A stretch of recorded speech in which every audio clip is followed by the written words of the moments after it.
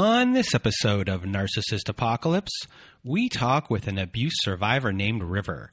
And River was in a toxic relationship with an emotionally abusive partner. It's a story of caretaking, jealousy, guilt, paranoia, and restraining orders.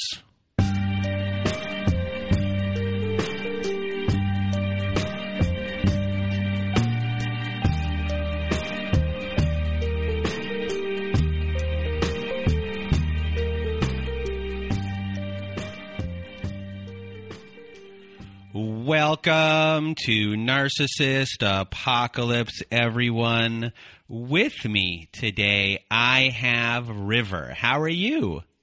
I'm well. How are you doing today? I'm doing pretty good, and thank you for being here. We have been chatting for almost 40 minutes, or 30 minutes, I think. So we got to know each other pretty good. You know what kind of T-shirts I like now. Yeah. And I expect one on my birthday next year. Thank you. Okay. Yeah. From Hot Topic. From Hot Topic. So, thank you for being here with us today. You're going to share your story. You're going to help a lot of people. And you were in a relationship with a charismatic, manipulative abuser. And I wish everyone could see the light that's shining through the background. I know, right? You look like an angel right now. So anyway, thank you so much for being here. And thank now, you so much for having me. Oh, you're welcome. And now, River, the floor is now yours.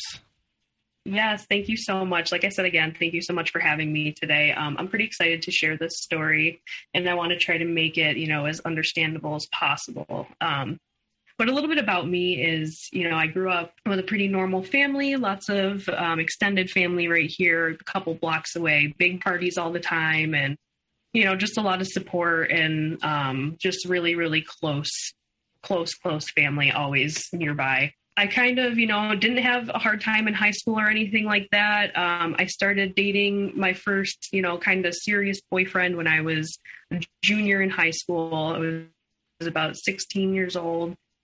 He worked at the mall at a retail store. And, I wanted to get a job, start saving up for a car. I kind of had an idea of what I wanted to do in college and things like that. So I applied for a job at, where he works, and they were kind of like, oh, you can't work with your boyfriend, so we'll send you to the other store. I went there and interviewed and got the job. I was only 16 years old. It was a little bit scary kind of working in retail, selling and dealing with customers. And I was a shy person. I feel like I wasn't the most extroverted or outspoken person. I was usually kind of the follower versus the leader, things like that. So kind of getting into that environment where I had to get to know people, talk to people, deal with all sorts of personalities and things like that kind of broke me out of my shell a little bit. But within the first week or so of working there, I had still been with my boyfriend there from high school, and I had met who I guess we will call the main abuser of the story here. And I met him in the back storage room of the store. He kind of came in and he burst through the door and was running around in the back room, like getting everything together and about to help out a customer on the floor. And my boss was like, this is, so-and-so. And just kind of, we met in passing, but immediately I was like kind of drawn to him. Mostly just because he was about 5 years older than me. He was very charismatic. I could tell right away the way he introduced himself to me that he was just one of those people that could talk to anybody. He was actually one of the assistant managers at the time also. So that's kind of where our first interaction was. Things just kind of went on. I was still with my boyfriend there for a while, and it kind of got to the point where I was working with him often. He was one of the assistant managers. We were a smaller store. So typically it was only like, one manager and maybe one sales associate, maybe two sales associates on the weekends. And so, we kind of got to know each other, and that's sort of where, I kind of noticed, he would talk about like the customers that walked in the store. Like if it was like a younger girl or just any attractive girl or things like that, he would be talking about their butt. He'd be talking about their clothes, talking about, all that kind of stuff, what he'd want to do to them and all this, just. And so immediately I'm all right, he was in a relationship too at the time. He actually was engaged to, a girl who he had been with for a few years. They were living together and all of that kind of stuff. So, kind of just went through the motions, but that's really kind of where this whole thing sort of started. It was kind of where like the seed grew, that kind of just it eventually moved on to him talking about us. Like, there was a couple other younger girls on the sales team there. And I noticed him talking about them, talking about their butt and their jeans. And eventually we were able to wear yoga pants and all this other kind of stuff. And, it moved on to him just explicitly outright, just being like, hey, your ass looks great in those pants. And, talking then he started talking, crap about my boyfriend who worked at the other store, the bigger store, because now they know each other because he goes there to be their manager sometimes and things like that. So, it's kind of like this convoluted thing at this point, but, it kind of goes on where I sort of almost develop this like love-hate relationship with him. Like I enjoy working with him because I know we're going to get things done, but I know he's going to like eventually the flirting and stuff, like that kind of attention I wasn't necessarily getting from the person I was with at the time. So then I started to kind of like it, I would almost look forward to working with him, but then like get really pissed off when he would kind of treat me like shit because he was the manager and this and that and whatever. So, all of that kind of is where this whole thing sort of budded. Now that was in 2010, and I'm going to fast forward a little bit here. But before we fast forward, I have some questions for you. Yeah. Okay. Yeah. Shoot. Let him go. Sorry if I'm kind of like rambling a little bit there, but. Oh, no. So at this point, you're a teenager. Yeah. Oh yeah. I'm still in high school. Yeah. You're mid high school era. Right. And as far as your experience in the world and of people, from your family upbringing to this point, you've had a pretty normal upbringing. Is that fair to say? Yeah, absolutely. Yeah. Your biggest issues, so far that you said that you were shy and now you're coming out of your shell. Did you have self-worth issues? Did you have any kind of issues like that within this time? Or was it just regular, basic high school insecurities? Yeah, exactly. Like, definitely. Like, I wouldn't say there was any like deep rooted, like, self-esteem issues. Was I like a popular girl in school? No. Did I hang out with like the jocks and things like that? And, I wasn't like the most confident, you know what I mean? And I think that job brought like some of that confidence out of me because it had to, you know what I mean? You had to make sales and you had to talk to people and you had to, help them find, all everything they were looking for. So, that kind of made me have to go and do that. But yeah, it wasn't really anything necessarily besides some normal high school, whatever, just nothing, but. And if anything we can say, or I can say, we'll find out in a second if it's true, that you are impressionable.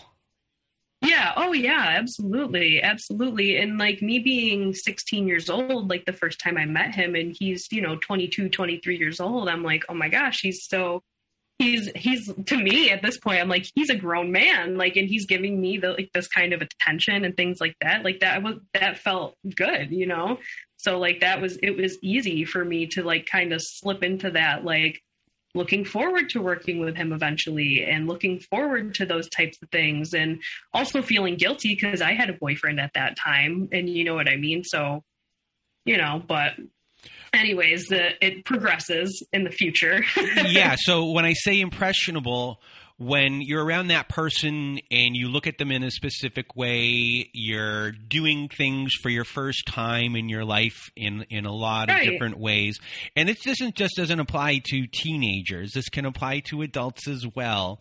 When you have someone who is in your ear and constantly in your ear with what they're going to be telling you about other people, etc., things along those lines, eventually you might start to believe those things or align yourself possibly with that person's belief, even though it might not be the right decision at the time, or a decision where you look back and you're like, oh, what was I kind of thinking there? You know what I mean? Yeah. But when someone gets your ear and they have your ear, and that's going to eventually happen to you a little bit here.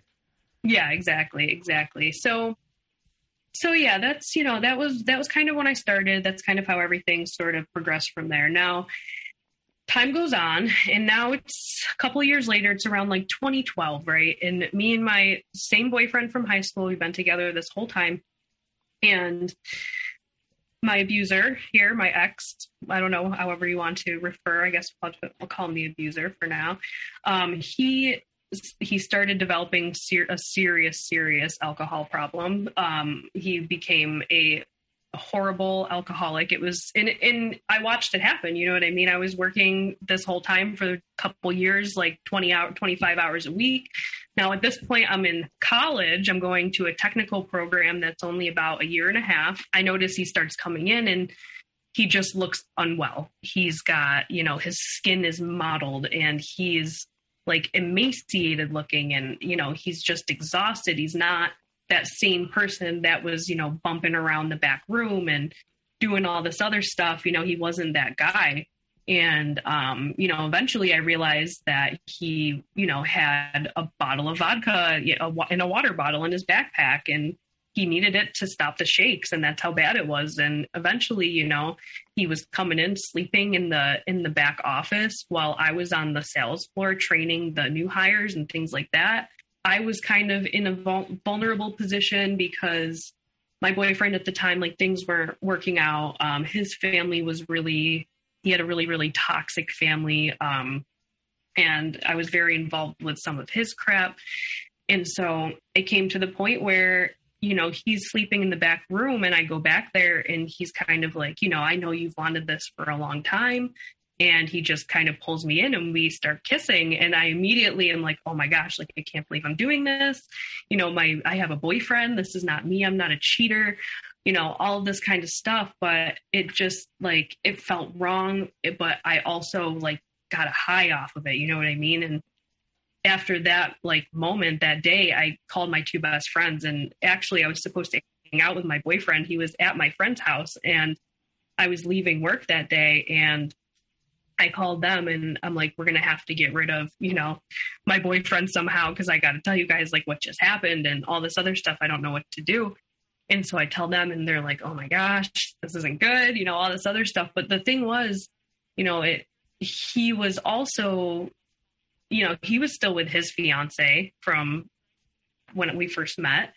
And he was not only messing around with me, but he was messing around with one other girl that we worked with, another, employee, another sales associate, and a couple other people. So now I'm kind of like, this is nothing special because he's doing this with everybody, but he's also kind of making me feel special. So I was kind of just like very torn. I was very, he started calling me into work earlier after that, so that we could, hook up before the other sales associates got there and things like that. Well, this only lasted maybe 2 weeks, couple weeks, if that. And all of a sudden he was gone, just gone. And in the meantime, I've still got my boyfriend. I'm not eating. I'm not sleeping. I feel guilty. I don't know what to do. And, every time I go in and he's there, he just makes me feel some type of way. Like, I can't get enough of it, even though I know it's, like, not right. It's not what I should be doing. And so eventually, like I said, he kind of disappears, and I'm texting him like he's not at work. Now, weeks go by. Like, when I say ghost, like, he's gone. Somebody has replaced him at work. He's not answering my text messages. So now I'm like, what the hell's going on? And of course, like, when all that stuff was going on with him and I, he was suffering really severely from his alcoholism. And so eventually, you know, I get a text back from him, and it's his fiance, and she says, hey, you know, he's in the hospital and he's on, you know, an alcohol detox. And I was like, holy crap. All right. So then eventually he starts texting me, and I just started my new job after finishing school. And I ended up driving up there and seeing him in the hospital when he was there for his detox. And I crawled right into his hospital bed with him, and we were kissing, things like that. And it felt wrong, but I was just kind of like, you know, I don't know what's going to happen from here. And this is scary. And obviously at that point, I'm about 18 years old. Like, I should have known, like, this isn't like, you know, this isn't the greatest way to be like starting, or, you know, all this kind of stuff. But it didn't really matter, because after that day when I visited him in the hospital, I didn't see him again for another 2 years. So during that 2 years, I ended up buying a house. I was working full time. I got my job, everything like that. I bought a house, and I had since broken up with my boyfriend from, you know, my high school boyfriend. And he found out about what had happened later, not from me, not sure how, but I didn't tell him what happened, and it was not my, you know, proudest moment. But anyways. So within that 2-year period, or within this period, you now have a house, you have a solid job, a solid career. Yeah. Yep. You know, you've dated already. And now you're here. You're still pretty young. Yeah, I'm 20 at this point. You're 20. Not too many people own a house at 20 years old and are doing that. What is your belief of love at this point? What is your belief of relationships at this point? And what is your, I guess, you know, because you've done what takes a lot of people to do, like you let people own a home maybe in their 30s. I don't know. Yeah. You've done these things at such a young age. What, I guess, is your mindset of what you're looking for in the future, or what you want, or is that even in your head at this point? But it seems, you know, you're buying a house, that you have these goals. Yeah. You know, I wasn't really necessarily planning on buying a house. It kind of just like fell into my lap. A house went for sale on the street that some of my family lives on, like, and it was at the time a block away from where my parents lived. So it kind of just fell into my lap. And at that point, when I first moved into my house, I was dating somebody else. And at that point, when I moved in, the person I was dating at the time, we were kind of, you know, on the rocks. We had been together for like a year, was somebody I knew from high school. He treated me okay, but he was kind of emotionally immature. I don't know if that's kind of the best way to put it, but we were on a no talking streak when I moved into my house, and, you know, we kind of just broke it off. So actually that's kind of where this is leading me next. So at that, I mean, I didn't really have a plan. I didn't know. The first night in my house by myself, I sat on my bed and I was like, what did I do? I shouldn't have done this. You know, like all the regret just like washed over me. Like, how am I going to do this? Why did I do this? All this kind of stuff. Like, and I still live in that house today, but it's like, you know, I didn't know what I was doing, because we had just broken up, me and the person I was with at that time. And so at this point, this is when the dating apps and things like that were really coming into, you know, back in like 2014 and things like that. That's when like the dating apps, the Tinder and the OkCupid, Plenty of Fish, all that stuff. And you know what? I did have, like, when I was right before the boyfriend that I had in high school, I was with somebody else for a little while who was kind of like my very first everything, very first love and things like that. And we were just so young that it didn't work out. And that was kind of almost like what I was chasing, you know, and I never found that in any of the next people that I was with. And, you know, the only person that ever made me feel like that was, you know, my narc. And so, yeah, I kind of just went along after I moved into my house. Only maybe 2 months went by before I met somebody on a dating app, and we kind of clicked right away. It didn't feel right, but he still kind of leached his way like into my life, into my house, ended up staying with me a lot. His friends were over every night.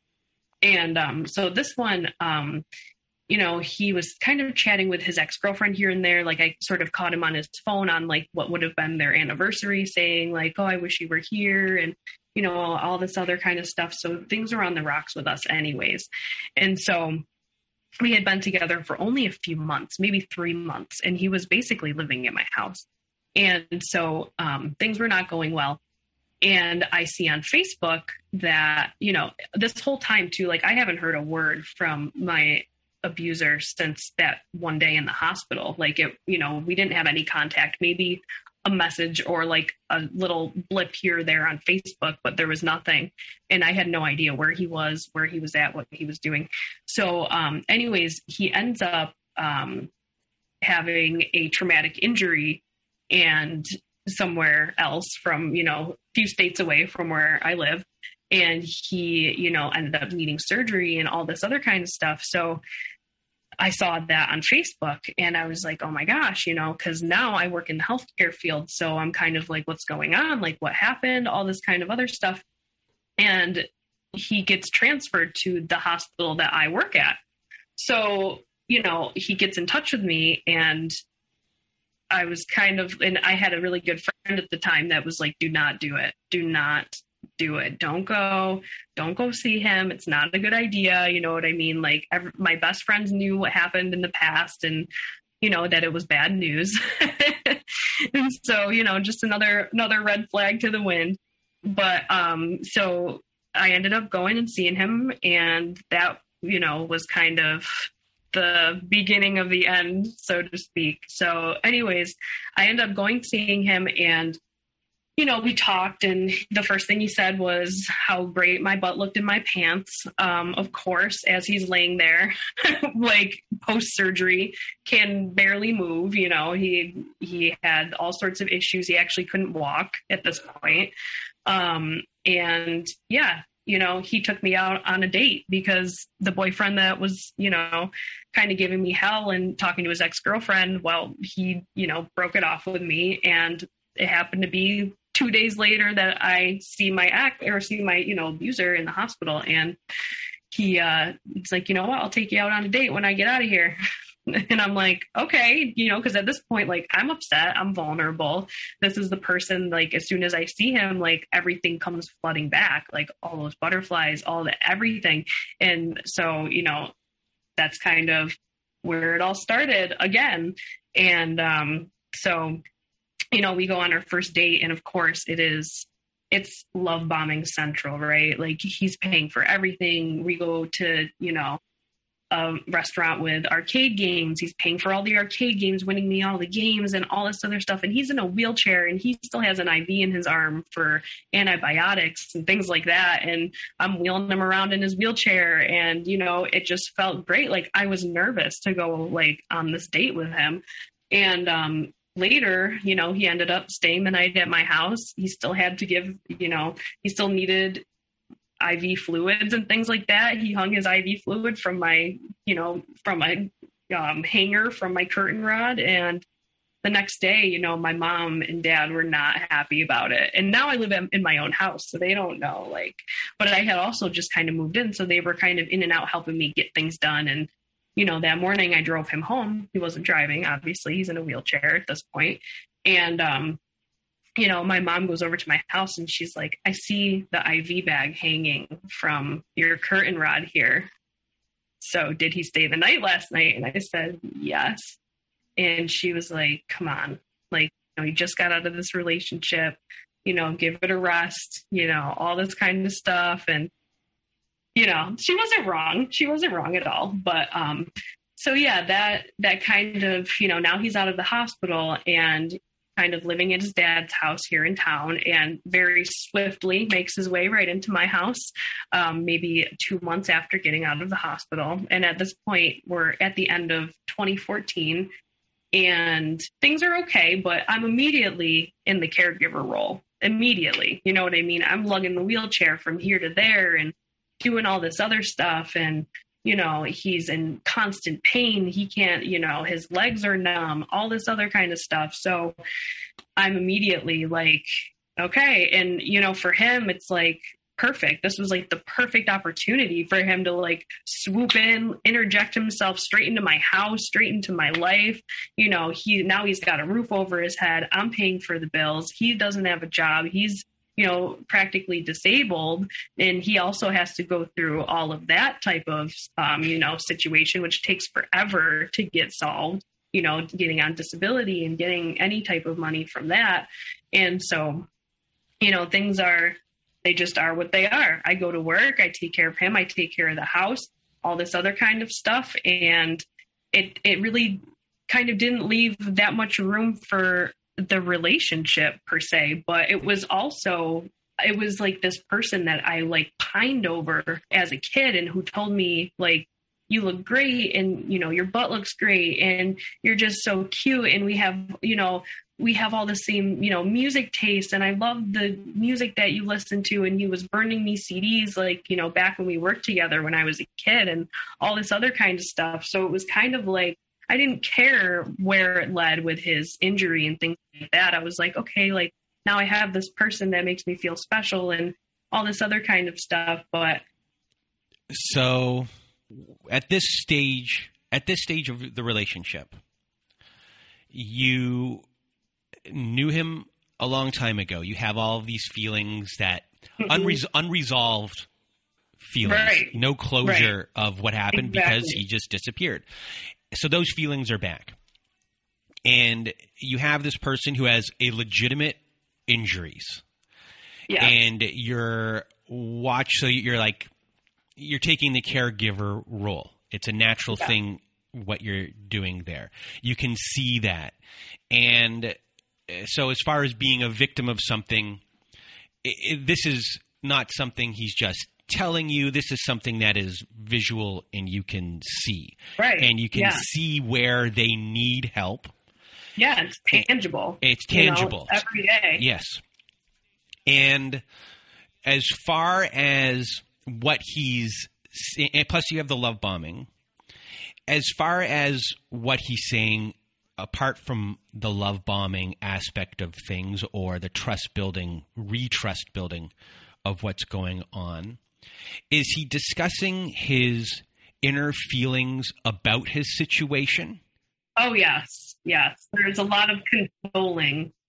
Lots of consoling. So you're feeling really bad that... Absolutely. Okay. Like, I felt horrible. I felt from the second that I saw what was going on with him on Facebook, like my heart dropped because I understood the severity of his injury also just doing what I do. And I was like, oh my gosh, this person who, was so spunky and charismatic, could talk to anybody, just was like that likable, just immediately likable person, just kind of be kicked to the ground and, everything that kept him going was kind of stripped from him is kind of how I looked at it, And so like, I felt horrible and he was going through it with his anxiety. Like we would go to the store and he would cry in the parking lot of Walmart or whatever for hours and hours. And I'd have to sit there and, at some point I'm just kind of like, oh my gosh, like I feel horrible. I can't imagine being in his situation. Like I can't imagine that at all. So that was like a huge part of it too, like right from the jump. It's not like he came back in and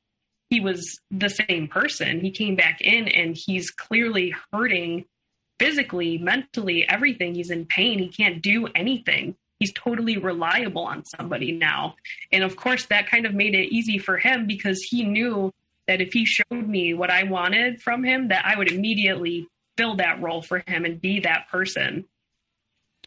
And as far as your mindset went, besides doing the physical caretaking needs, did you feel like I'm going to be the person that gets him to stop thinking about, being disabled now, and that like I'm going to make him that old person again and everything here, I'm going to fix that?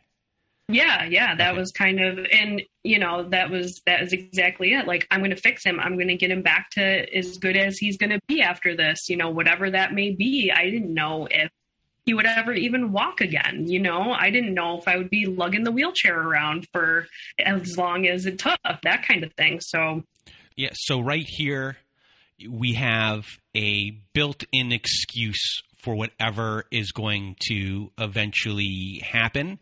And this is at least one built-in excuse for things. I'm sure there's going to be some more down the road. But as far as right now, and if red flags start showing themselves or abusive behavior starts showing itself, that you have he has an excuse, and you have maybe in your own mind a justification of why these things are happening exactly. to have these things to continue to happen. Yeah, exactly. Yeah, totally. And that kind of carried like throughout our whole relationship. I can't even say like if he wasn't in that state that it would have progressed to what it did, or that I would have stayed, or, anything as long as I did. So moving forward, now it's like the beginning of 2015, and my, we're just kind of going along. He's, like I said, he's in a lot of pain all the time. He can't get around very well, all that kind of stuff. But my parents actually held on to my grandmother's wedding ring and engagement set and things like that. And so he walked up to my parents' house.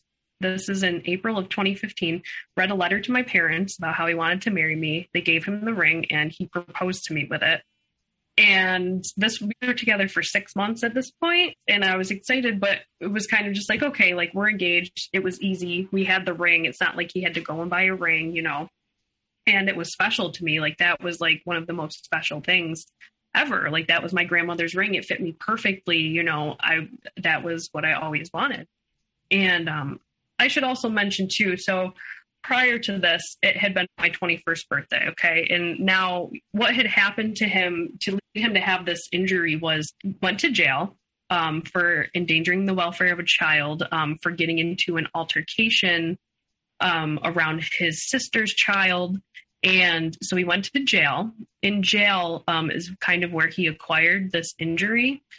And then he ended up going to rehab, and the injury got worse until he needed like an emergency surgery, which is why, he was so severely disabled, because his injury kind of progressed in the background while he was at a rehab facility. And the doctors there kind of were overlooking it for a little while. And, so it kind of just got to a point, almost a point of no return type of thing. But so that's kind of what led up to this. So also when he got to my house, he had been jumping from jail to rehab to the hospital. Now he's out for the first time with like no like psychological help or anything like that. He was not seeing a psychiatrist. And, also I should probably mention a little bit of his background. So he has, he's one of 7 children. The youngest brother of his has a different father. It's his stepdad's child. And his other 6 siblings that are, have the same father as him, they all were subjected to horrible abuse as kids, physical, watching their mother endure physical violence all the time, name calling, horrible, verbal, emotional, everything you can possibly think of.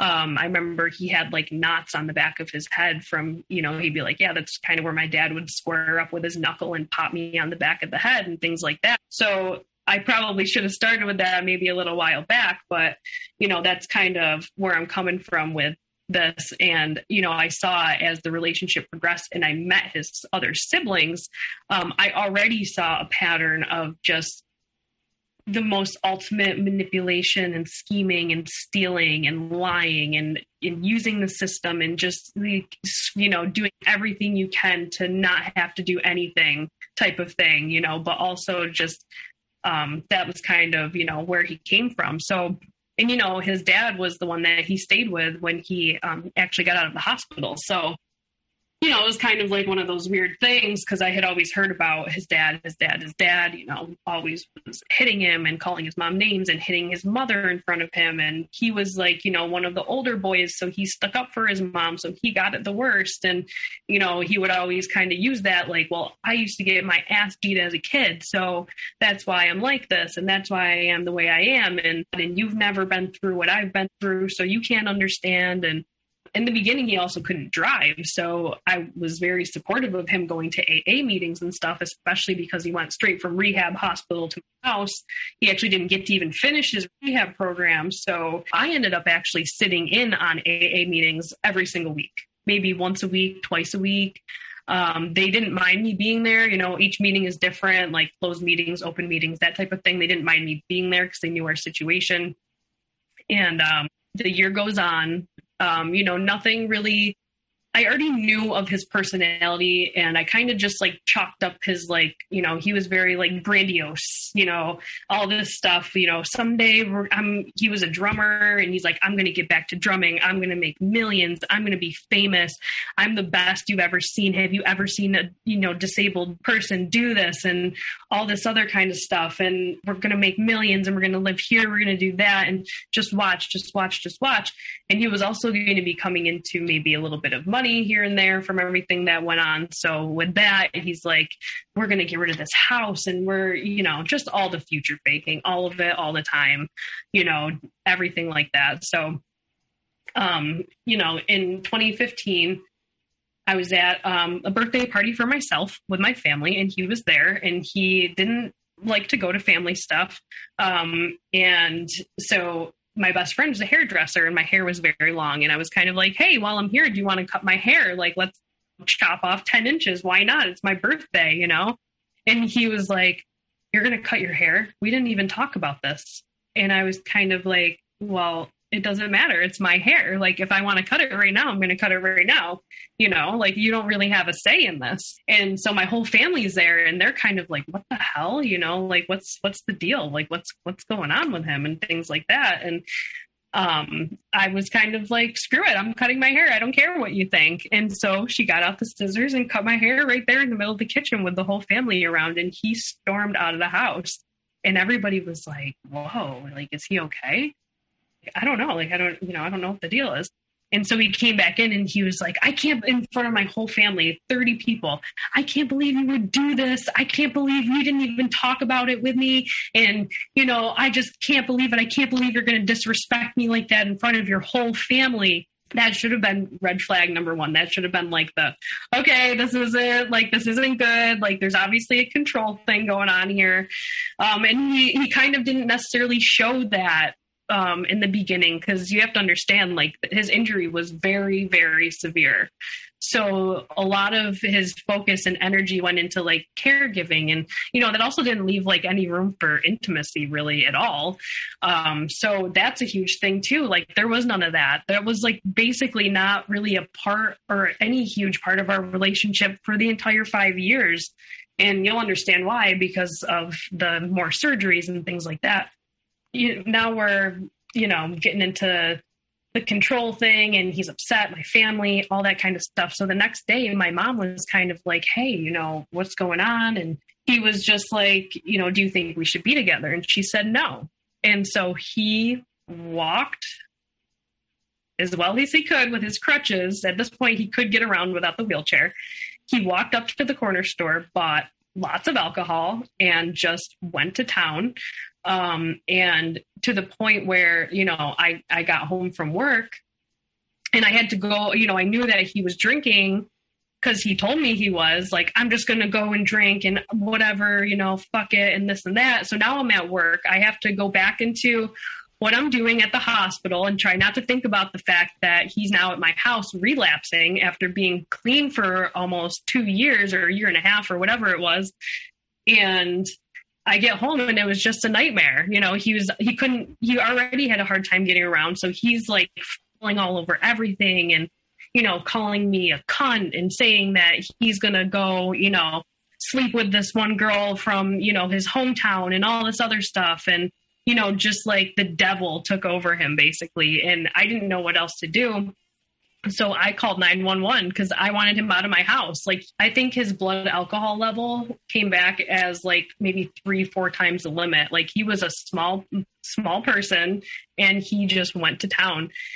And so I kind of told them when they got there, they're like, well, what do you want us to do with him? I'm like, can you just take him to like sober him up? And they're like, no. So I told them, I'm like, well, he's fallen multiple times and hit his head. You might want to take him. He's like kind of unresponsive. And they were like, okay, enough said. And they took him away, and it was a whole spectacle in the neighborhood. I have very close neighbors.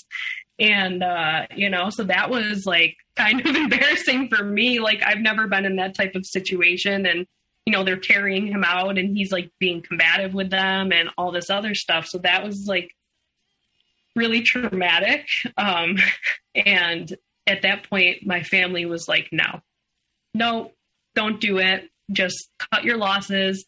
We don't want you to be with him. We don't want you to have to go through this, all this kind of stuff. And it was just one time, me justifying it was just once.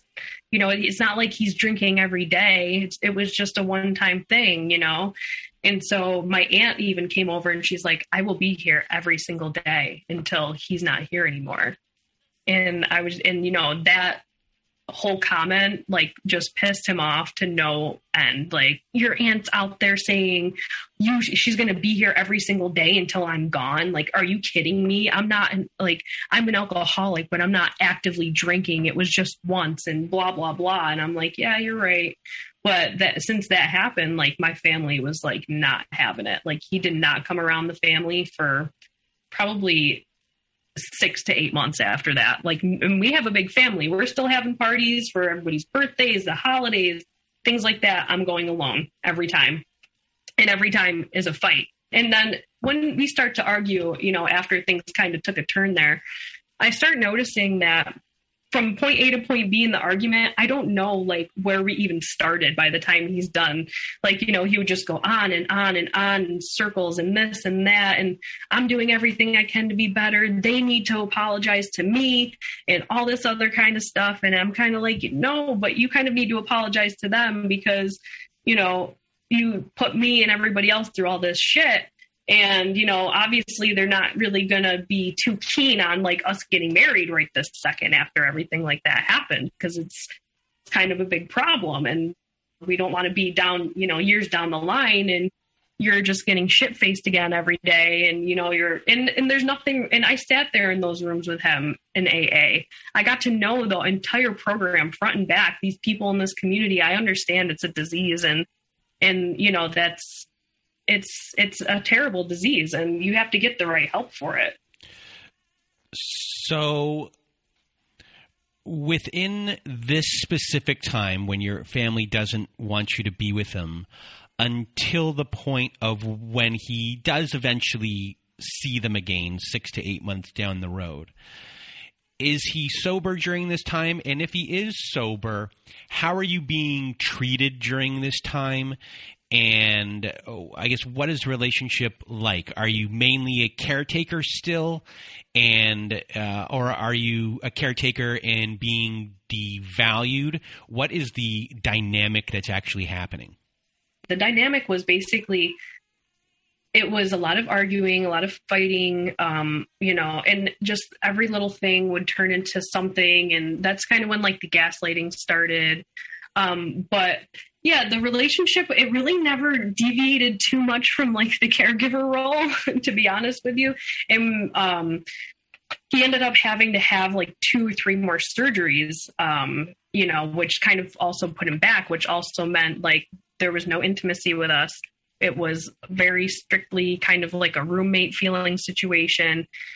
Like I said, he was a musician. So once he kind of gained some of his abilities back and was able to walk again a little bit better, he started playing music again. And he would kind of be up all night playing music. Like my neighbors, both sides hated us, absolutely hated us from him being loud all night playing music and, all this other kind of, so he would come into the bedroom at like midnight, and I have to work early every single morning. And, he would want to try to have sex. And I'm like, no, it's midnight. I need to sleep in the morning. Maybe if you came in here like 4 hours ago and it wasn't the middle of the night, then it would have worked out. So that kind of became like another point of contention and everything. But it was kind of like, just like everybody else too, there was a point where it was like, okay, you're not good with math. You're not great with finances. So you can just hand that kind of stuff over to me and I'll take care of it for you. And, I'll make sure all the bills are paid on time and, it's okay. Just give me all of your information. So then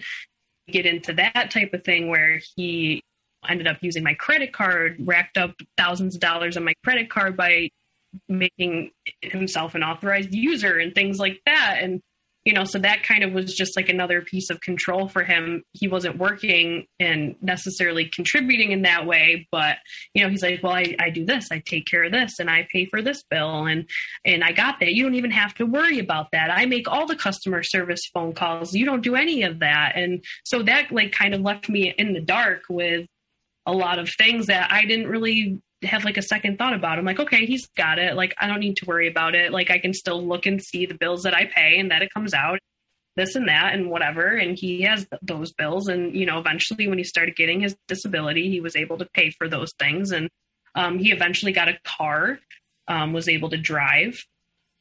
But yeah, so the dynamic of the relationship, it was very, and we said it all the time, it's like roommates, but no. You're not roommates. You're his mom. Yeah. Oh, yeah. Yeah, that too. Like, exactly. You're right. It was like that. Like, I was the one consoling him. Like, he would have breakdowns in the parking lots and I'd have to sit there and be like, it's okay, but at the same time, I felt horrible because he's in all this pain. But, you have to just kind of, go through the motions and I'm sorry, there's nothing I can do. And, so.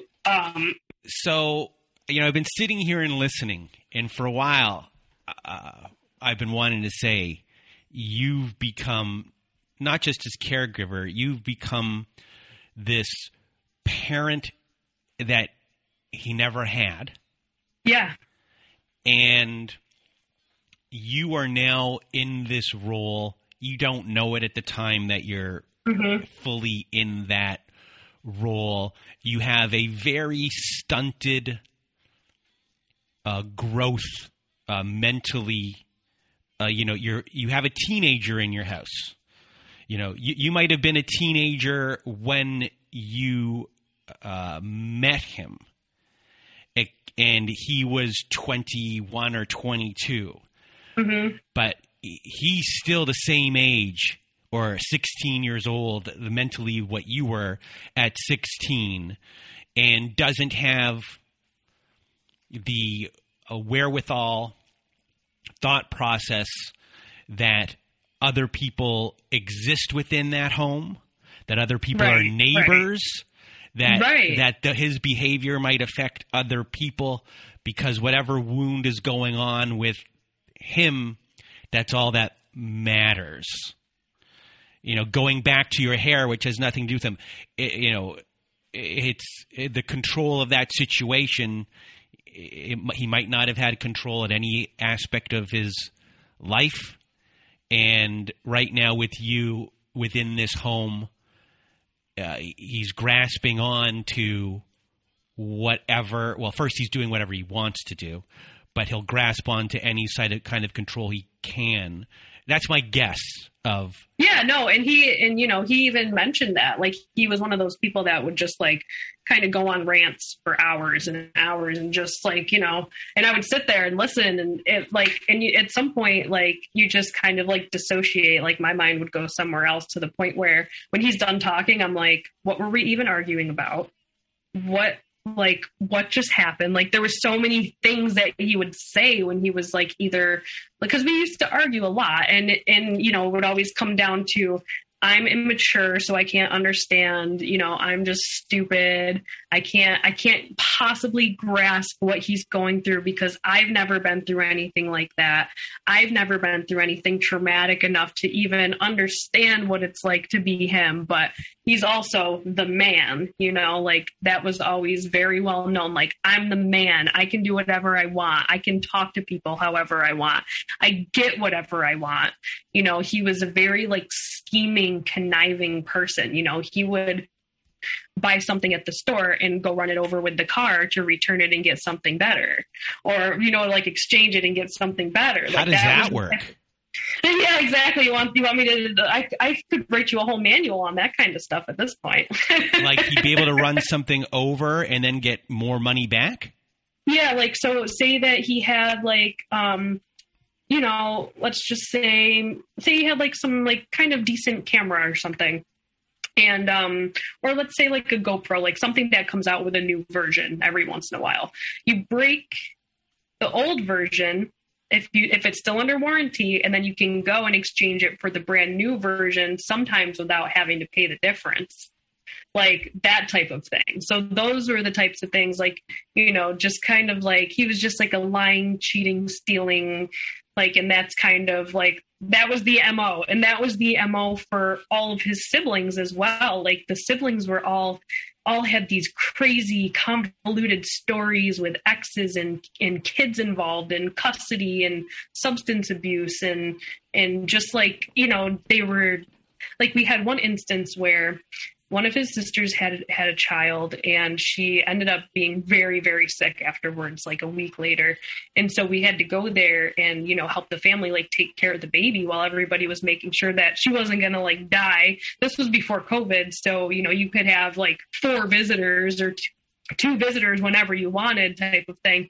And so, I was left there taking care of the baby while everybody was at the hospital. And one of the brothers came in and literally ransacked the medication cabinet and took like the painkillers and all this other stuff from their sister, who was like practically dying in the hospital. Like, it doesn't get much lower than that, And that was like the type of things that all of them did. Like, they all collectively had just mountains and mountains and mountains of like thievery and just, just the most conniving, manipulative. But some of them, like, he has a couple siblings that are just like so intelligent, like in that intelligence and cunningness mixed with the conniving, like it got so involved and so crazy. Like every couple months it'd just be something else that you would just be like, dude, you can't make this shit up. And this is just one of them. You know what I mean? There's 6, 7 of these people, and they all are like this. And that should have been like, and I always like sat there and I'm like, but he's the exception to all of them. He's the only one that still talks to their father. He's forgiven their dad. Well, I say that with quotes because obviously not. Like, he still was stuck on that trauma and things like that. Obviously it doesn't really ever go away. But he did use it as an excuse. Like, I'm still dealing with getting my ass beat out every day as a kid. And, that's why I'm like this and all that. So let's fast forward a little bit here still. So one question before you fast forward. Yeah. When it came to gaslighting or the devaluation of you during that period, do you have any examples of stories that would happen? Every time we had an argument or anything, like anything could cause an argument. Like the blinds being like not open enough would cause an argument. And it would just turn into like this whole like, downward spiral of like, you're just, stupid, you're immature. I'm trying to think of like just some more specific examples because, like a lot of this stuff is like stuff that you put like way, way inside, way back there. I mean, after he relapsed, like it was basically like always walking on eggshells.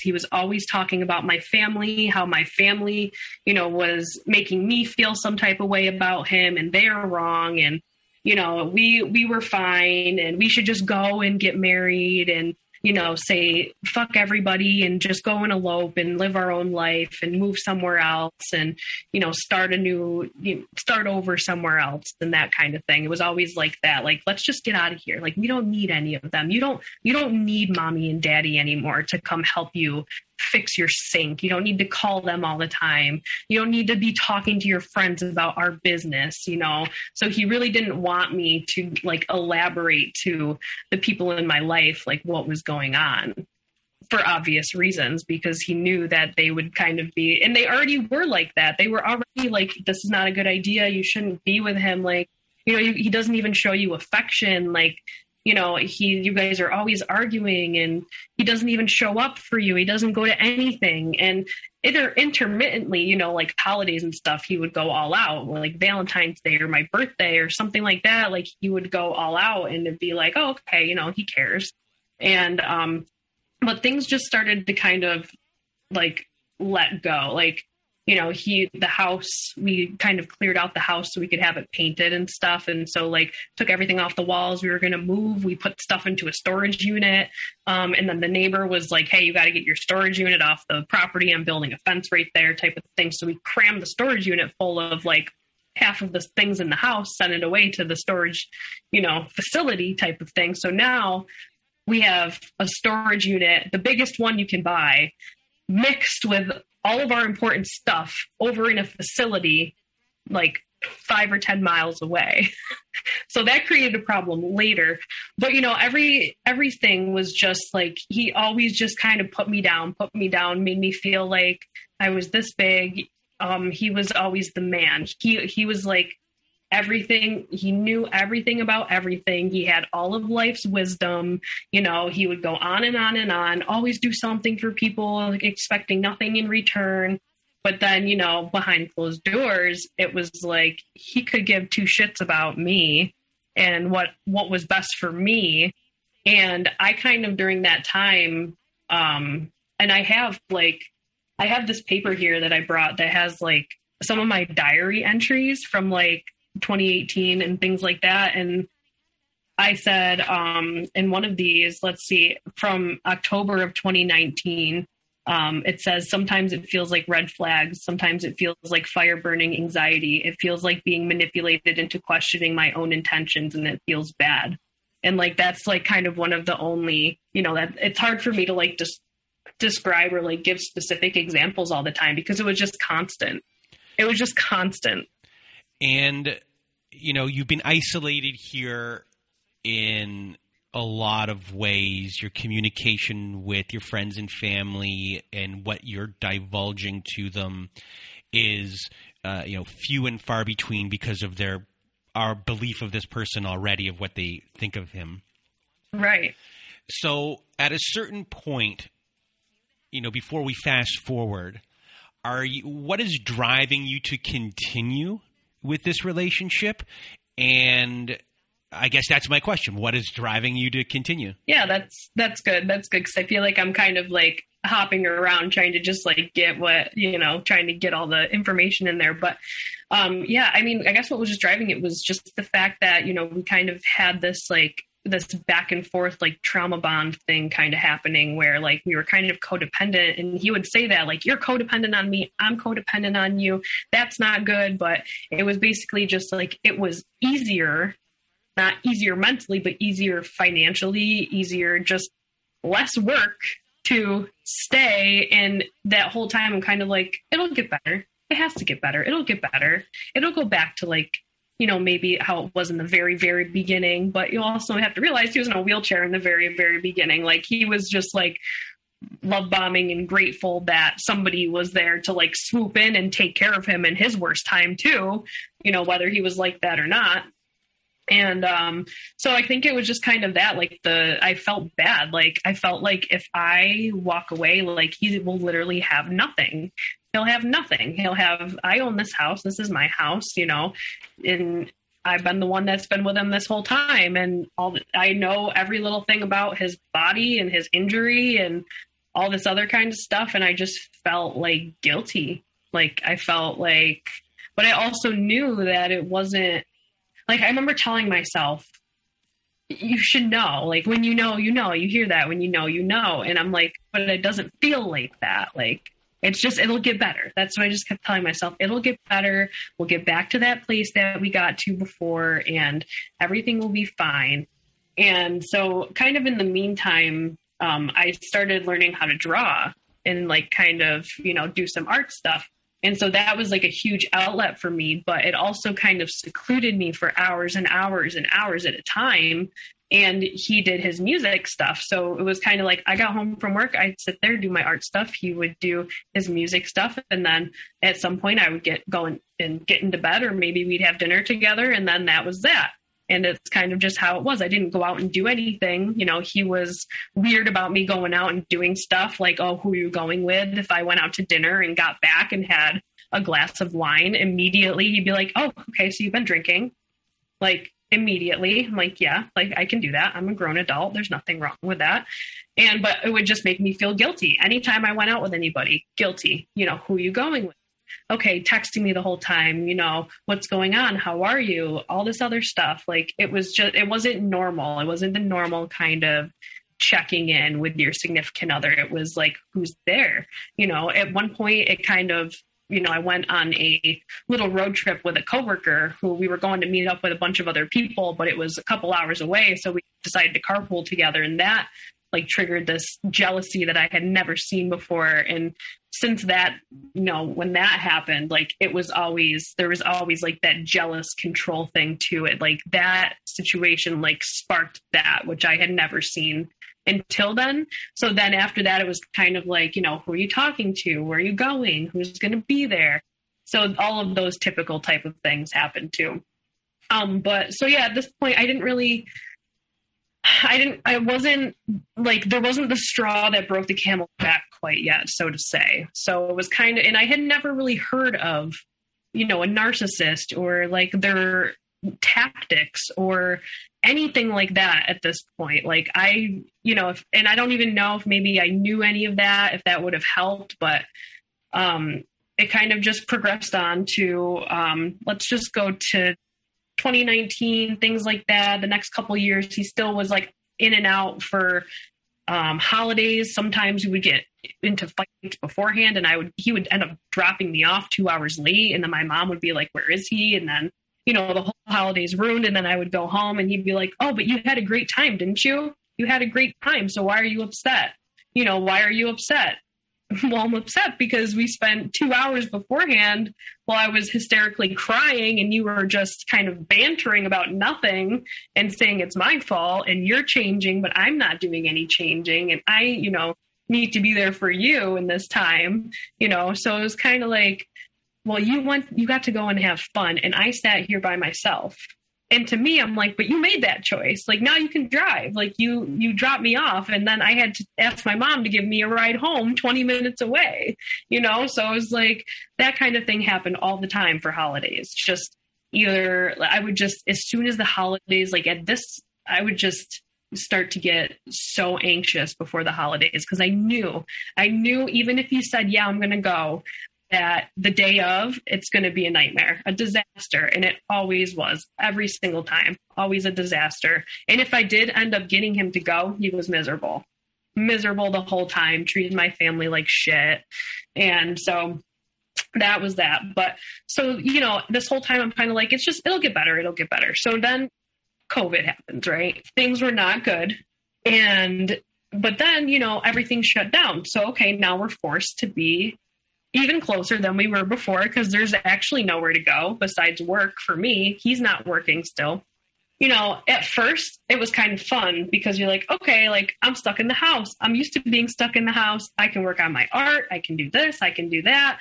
And you have to understand too, like, the house was in like deplorable conditions for like 2 years, like just like hoarders united. Like, we had three dogs at the time, very small house.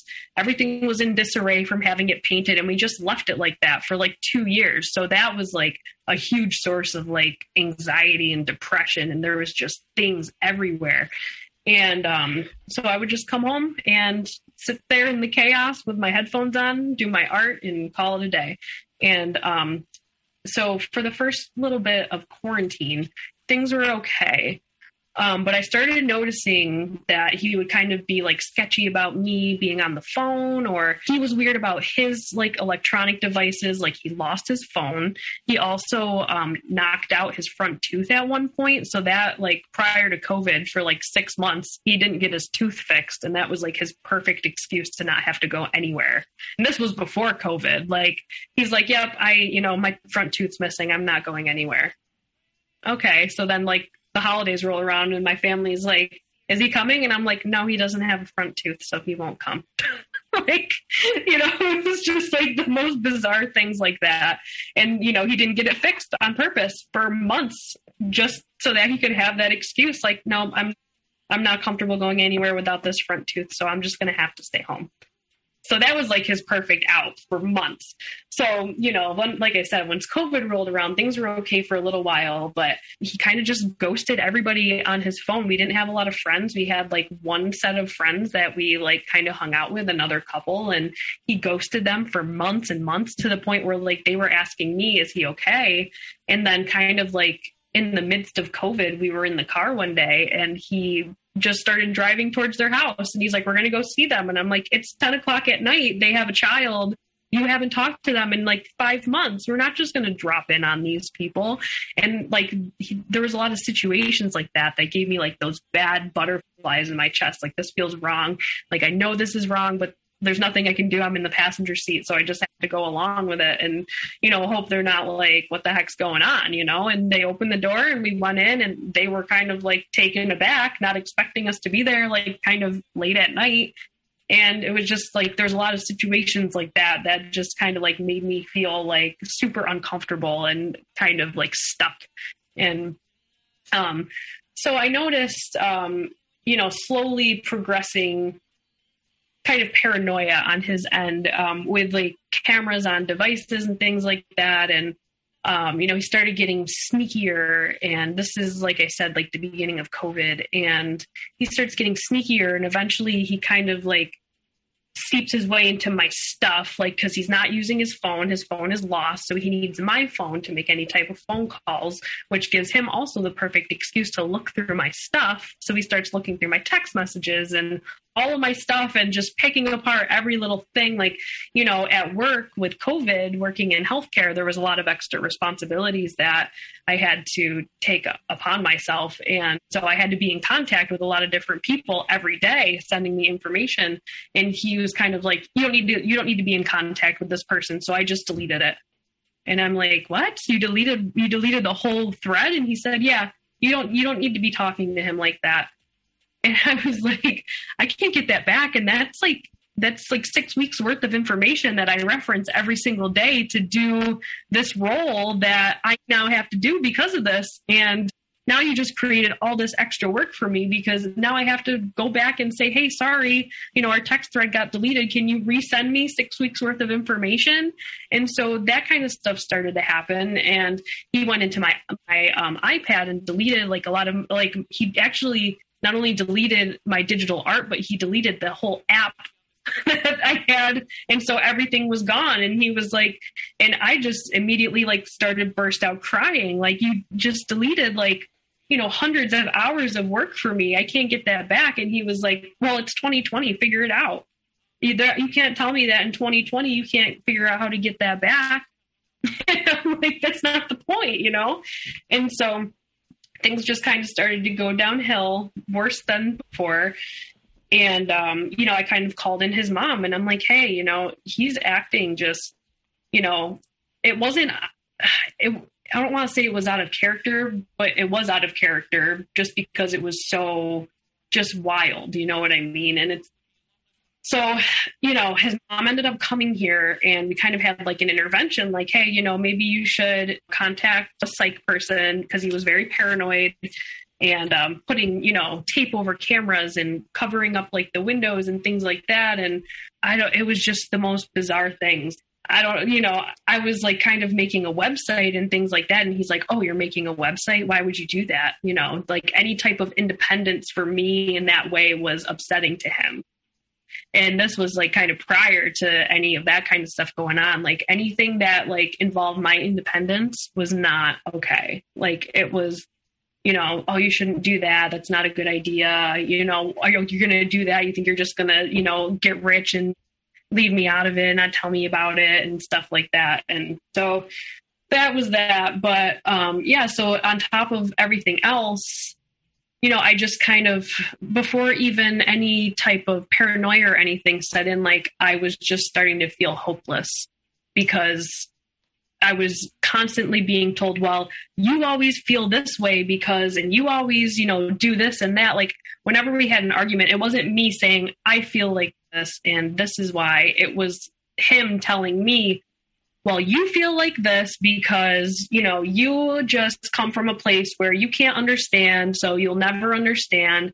And, it's just, I was never going to understand apparently, like the way that his mind worked and the way that he was and stuff like that. And it was just, I was constantly being told like how I felt, how I thought, like my thought process was being told to me.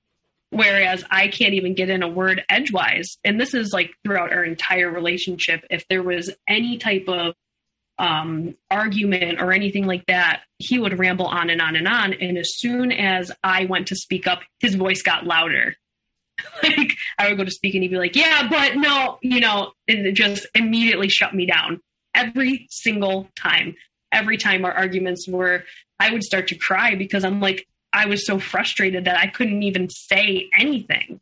I couldn't say anything. And that's like, for me, like that was like, I just like abandoned like all boundaries at some point. You know what I mean? Like they were just gone, like anything went. And it was like, I was supposed to be okay with it, So it was always like that, just telling me how I felt. You feel like this because of this. You're only saying that because of this. And no, that never happened. You never said that. I didn't say it that way. You said it that way, and I always just kind of sat there like, and I have recordings of like some of our conversations towards the end. And I, let my friends listen to them and they're like, you literally aren't saying anything. And I'm like, how am I supposed to?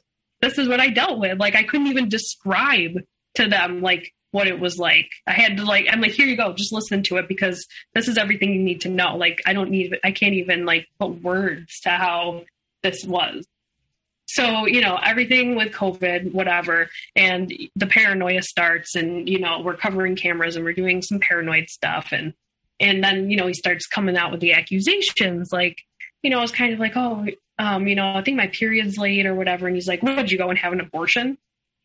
Like, that's serious. And I just was kind of like, what are you talking about? He's like, I'm just asking, did you? And I'm like, no, like I have an IUD, like, you know what I mean? Like that would, no, I didn't. And so it was just like, so out of the blue, some things like would just come out of his mouth and he'd be standing there watching TV and he'd be like, hey, you know where this was filmed? And I'm like, no, where was it? Oh, well, it was filmed in this studio. And I'm like, okay, what does that have to do with anything? And he's like, I don't know. Just go look it up. You know more than me, right? And I'd be like, what? And he'd be like, huh? And that's like how the conversations went. So it was like totally like my reality was just gone. Like there was no semblance to what was actually going on at that time. Like everything was just so bizarre. And so, eventually it got to the point where we kind of had a conversation. He's like, well, what do you want to do in the future? And this is like a couple months into COVID. And I said, well, I don't want to get married anymore. I don't think I want to really continue this relationship. And he's like, yeah, you're right. I think we'll be better off with other people and, we'll be happy someday. It's not a big deal. We'll move on. And, I've always told you that you're too good for me anyways. And I'm a burden on you and all this other kind of stuff. And of course I was upset in the moment, but I was like, okay. And I told him, I said, okay, well then this is it. There's no going back. Like, this is it right here, right now. This is everything. We're done. And we'll move on as two separate people and everything like that. So to me, that's it. Right. So I wake up the next morning and of course you have like that whole flooding of emotions that happens when you wake up in the morning after something like that happens. And I go to my friend's house and I come to my parents' house and I tell them what's going on. And immediately I just felt peace. Like I was not upset. I just felt peace. And I was just like, okay, next step is we need to get him the hell out of my house. Like, how are we going to do this? Like, he needs to go as fast as possible. Like, finally, like, I had never felt that type of peace before, but like all of that kind of stuff, like, was just kind of the, you know, the last straw. It was like the COVID stuff mixed with some of his like kind of psychiatric concerns and stuff like that was like a switch for me to be like, okay, now's my time. Now's my chance. Like, we're done. Like, let's, you know, let's just get rolling here. So he, packs his stuff up pretty quickly and gets it all out onto my front porch. So I'm like, okay, this is promising. You know, this is promising. And, but I also know that he still doesn't have a cell phone. So I'm like, hey, you know, you need to figure out where you're going to go and this and that. And, it ended up just being like, he didn't leave. He packed his stuff up and he's like, all right. And he just kind of paced around the house in silence. And you have to understand, like, he was a musician. So for the longest time, like, there was so much chaos with the dogs and the noise and the instruments and everything was just loud all the time. And, you know, I had the TV going and I was doing my stuff. And so now we're, you know, essentially not together and the house is silent. It's silent and it's trashed and it's just like a barren wasteland. You know what I mean? It's just deplorable conditions is all I can really like describe it as. And so now it's like eerie, right? Because I'm sleeping in the middle of the night and I'm used to sleeping with the TV on and now it's just dead silence in the house. And so, you know, if he falls asleep in the bed, I'll fall asleep on the couch and vice versa. And so if I fell asleep in bed, I would turn the TV on and he would be in the living room. And so he would be down there and I didn't have cable at the time. I had like streaming services and stuff. So he would go and he would unplug the Wi-Fi so I couldn't watch TV like up in the bedroom. And so I would kind of yell down the stairs, hey, like, what are you doing? Can you plug that back in? And he would like pretend to be sleeping. So then, like, this is just, it's like a whole game. Now this every day is a game for him. Like, you know, he's turning on the Wi-Fi. You know, I come home from work and he flipped off the whole like the entire circuit breaker to the house. The whole house power is off. You know, that kind of thing. Unplugging the Wi-Fi. You know, if I slept downstairs and, you know, I had a nightlight, he would come down in the middle of the night when I had to work in the morning, unplug the nightlight. Turn off the air conditioner. So it got to be, you know, 85 degrees down there. So like, you know, all like, I don't want to say that he wasn't like kind of tormenting me, kind of sporadically, gradually gaining control throughout our whole relationship. But now this is like amped up, like to the max. Like it is just every day is I come home from work, I take a shower, and I go somewhere else. Like after a little while of this, I'm like, nope, I'm not doing this. And now this is my house, but it's COVID. So there's nothing I can do. I can't evict him. And even though he was kind of going through this, psychiatric stuff, he wasn't necessarily a harm to me or himself. He was never physically violent. And there was actually times like, which is horrible for me to even say, but there was times where I would be like, I wish you would just hit me, just so that I had like something, like some sort of evidence that like you're doing this to me and I can get you out, or like have some sort of law enforcement behind like what I need to do here, because I was falling asleep at night and there were guns in the house and I'm just kind of like, is he just going to break? Like now that he knows that I'm actually done, when I have been this submissive person, the whole relationship, like I will never leave you and I've always got you always and forever and this and that. And now I've flipped my switch on him and been totally cold to him and just been like, nope, we're done. That's it. I don't like you. Like all you do is cause, anger and resentment for me and things like that. So it just kind of, that for him, I think he was realizing like, oh shit, like she's actually like, I actually am probably going to lose her now, even though I never thought I would, because I've been gathering all this control and all of this information to use against her. And so, it just progressively got worse and worse. So like I said, I was coming home at night to make sure the dogs were okay, to get ready for work the next morning, and just repeat every day, every single day. And so it got to the point where I was on vacation for 2 weeks in the summertime. And I said, listen, at this point, he had been there for like a month and a half. Every day was eggshells, just weird. He would try to get in bed with me. He would try to get into the shower with me. Like, I wouldn't, at this point, like, I'm done changing in front of him. Like, we are roommates. Like, we don't, like, this is just limbo time until you figure out what the hell you're doing. And I can make a more solid plan to get you out of here, basically behind his back, like trying to make my escape plan. But really, it's like my ejection plan to get him out type of thing. So the days go by and my family is trying to, help me in whichever way they can. And my mom ends up coming over and he's immediately upset that my mom is there. And he tells her, to get the hell out and, what are you doing here? And she was like, I'm here to, help you guys sort this out. Like what else needs to be done to get you out of here? And, he was immediately just on guard and he's like, you're not going to come at me like that and all this other stuff. And it just kind of escalated into this big thing. And my family ended up coming and pulling up outside the house and I took my dogs and my aunt was like, nope, we're not doing this. You're going to come live with me until we figure this out. You're done. You're done being here. This is not okay. This is not safe for you. And so I took my dogs and my mom took my little dog and I took my one girl and he kept his dog and we parted ways. And I took, the most important things to me, my checkbook, my paintings and what I needed and kind of staked out at my aunt's house. And luckily my aunt was right on my street. So I was able to keep an eye on my house during this time. So she was kind of like, hey, you can go down to family court and just get a restraining order. And I'm like, oh, is it that easy? And she's like, well, I think at this point you probably have enough to, have a solid case. And so the next day off that I had, I went down there and they said, okay, here you go, fill it out. And I spent probably 2 hours and I used the entire page to kind of, say what was going on, how uncomfortable I felt, the fact that, he was still trying to sleep with me and making moves on me. And every day I was, telling him, I do not want you here. I don't, I want you out of the house. You're not welcome here anymore. You need to figure out where to go. And, the judge actually was like, okay, so do you want to be seen today? And I was like, yes, please. And she looked over my stuff and she said, so what would you like to happen? I said, I just want a restraining order. I want no contact.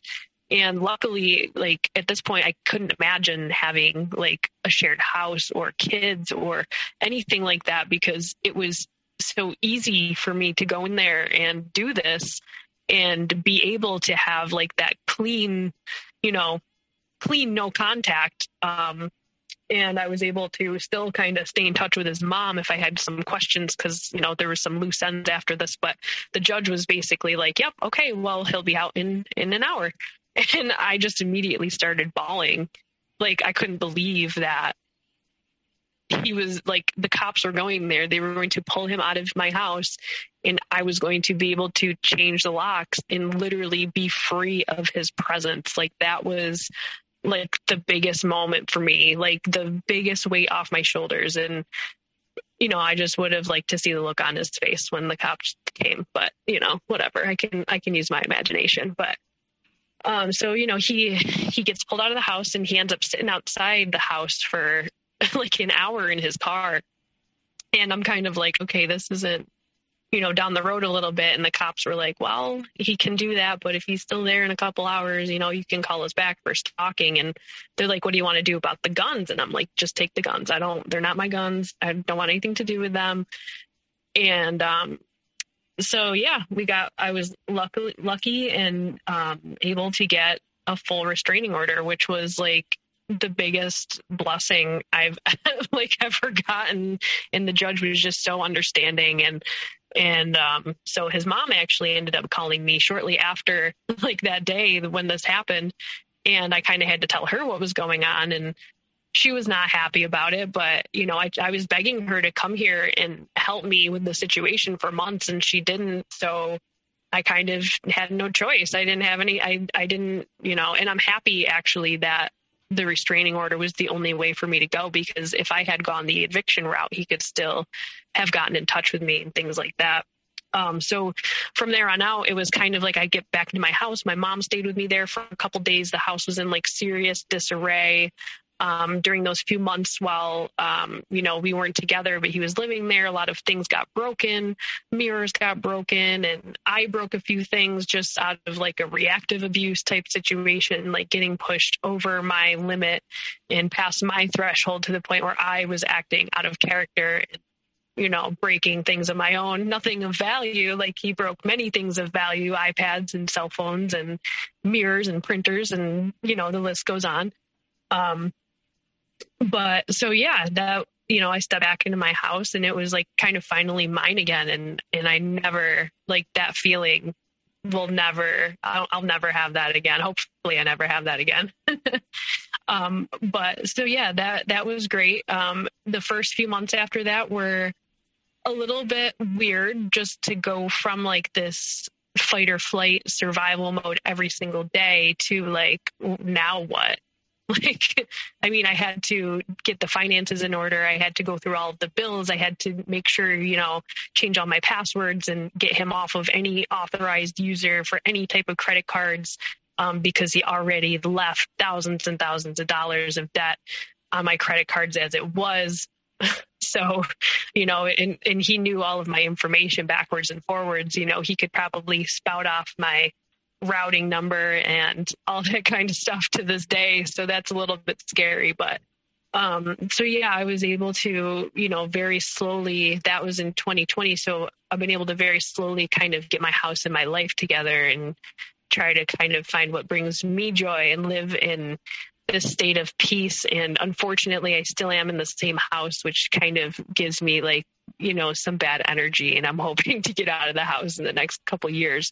But, I've been fortunate enough to also find somebody that I was really good friends with, that I'm in a relationship now, who is like above and beyond anything that I could have possibly imagined, in a supportive relationship. And, so fast forward to last year, when the first restraining order was up, I had to go back and forth with my abuser's mom to try to figure out some of these loose ends, since we couldn't have, any contact. So that storage unit that I was telling you about was one of those things that didn't get taken care of until after the fact. And so it was a huge headache to try to get in contact with them and separate our crap from the storage unit and get it brought to my house. So luckily that was the last time that I had to see him, and the cops were present because of the restraining order. So that was fun. But so that restraining order was up last summer. And,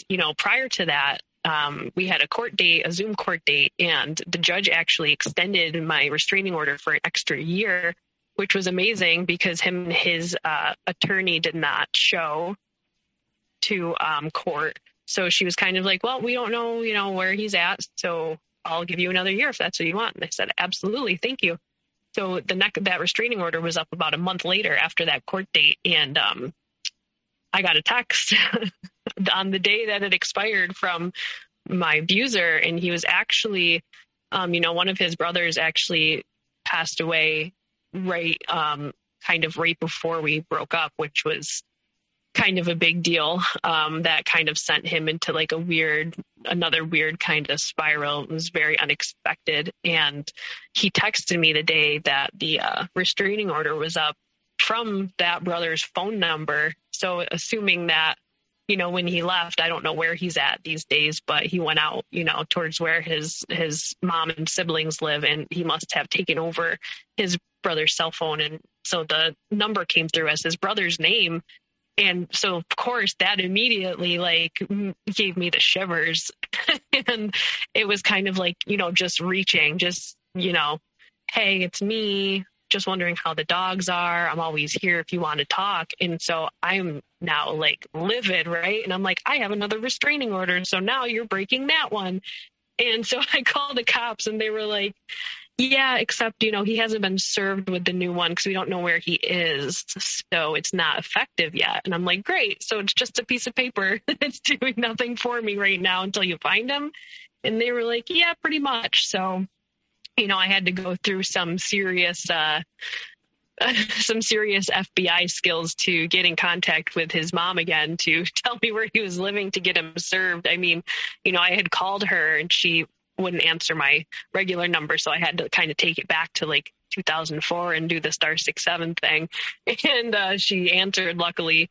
But so she didn't tell me where he was living, and she's like, you're gonna have to give me a couple days, call me back, which I thought was weird. I'm like, great, she's not gonna tell me where he's at. And and we were really close, like throughout our whole relationship. Like she considered me one of her kids, like we never had a strained relationship, me and his mother. And so I was really kind of upset that she like didn't want me to be safe by just like, I said, what do you want? What do you think I'm going to like show up there? I really just want to be safe. I want to know that I'm protected for another year. And, so she didn't answer me when I called her back to get the information. So I let another couple days go by, and I kind of had to use the same *67 thing to get a hold of her husband this time. And he hands the phone over to her, and she says, he was here mowing the lawn, and, the sheriff pulled up about to ask us where he's living. And so we told him to just go around back, and he got served with it. And of course, like, I can never believe much that comes out of these people's mouths. Like, and she was kind of like, and if you don't believe me, you can call the whatever county sheriffs and they'll tell you. And I said, no, when I get it in the mail in a few days, hopefully I'll get it in the mail in a few days, and that will be that. And I did. So he was in fact served.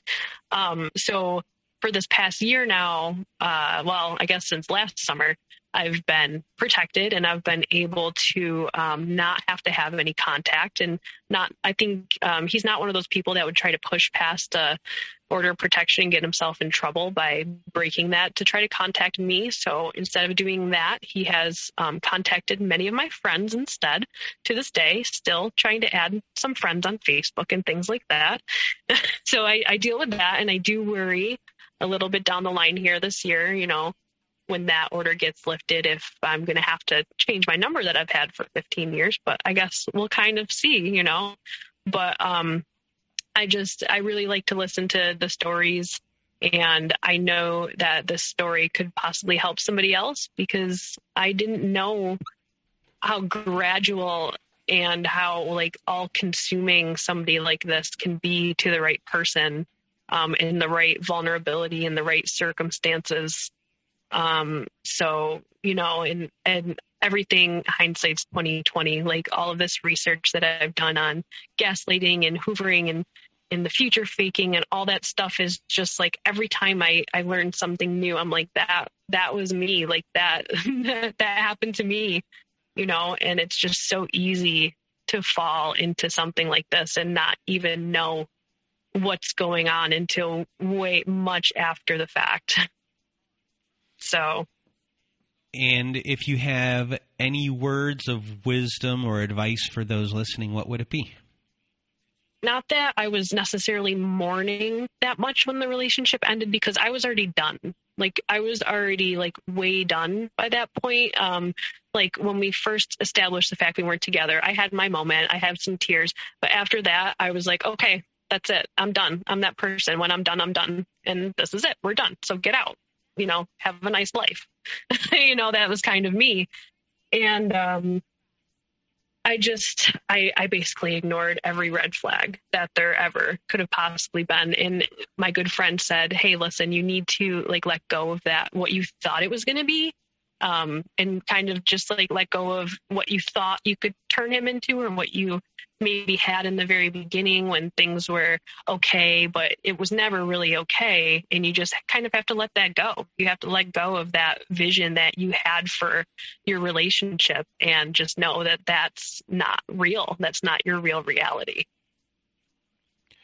Well, River, I want to thank you for being here with me today and chatting with me before the call, and getting to know you, because you're just a really good person, and it came through today with everything you were saying, and you wanted to help a lot of people today. That was your goal, and you did. So thank you so much for being here with me and sharing your experience with everyone else. Thank you so much for having me. You're welcome. And for everyone still listening, if you want to be a guest on our show, please do go to narcissistapocalypse.com. Top of the page, there's a button that says guest form. Click on that button. You'll go to our guest form. There's all of these instructions. You can fill out the guest form, or you can send us an email at narcissistapocalypse@gmail.com. And another thing, at our website, at narcissistapocalypse.com, we have our very own support group. So at the top of the page, there's a support group button. And when you click on that, it takes you to our very own safe social network. And on there, we have forum boards where you can post and people can answer everything. We have integrated Zoom support group meetings on Wednesday nights and Saturday nights and every other Thursday. We have episodes that have never made it to air. We have follow-up episodes on there too. Here and there, we also have ad-free episodes as well, if you want ad-free episodes. And we just have a great group of people on there. So if you want extra support, please do go to narcissistapocalypse.com. Top of the page, or there's a button that says support group. Click that button, and we will see you there. And now if you want even more support, we are friends with a place called domesticshelters.org.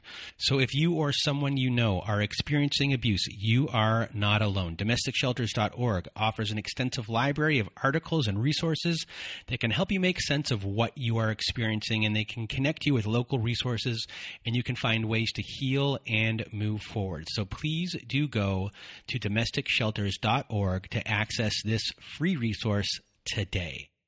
And once again, I just want to thank River for being a guest on our show. And from River and myself, we hope you have a good night.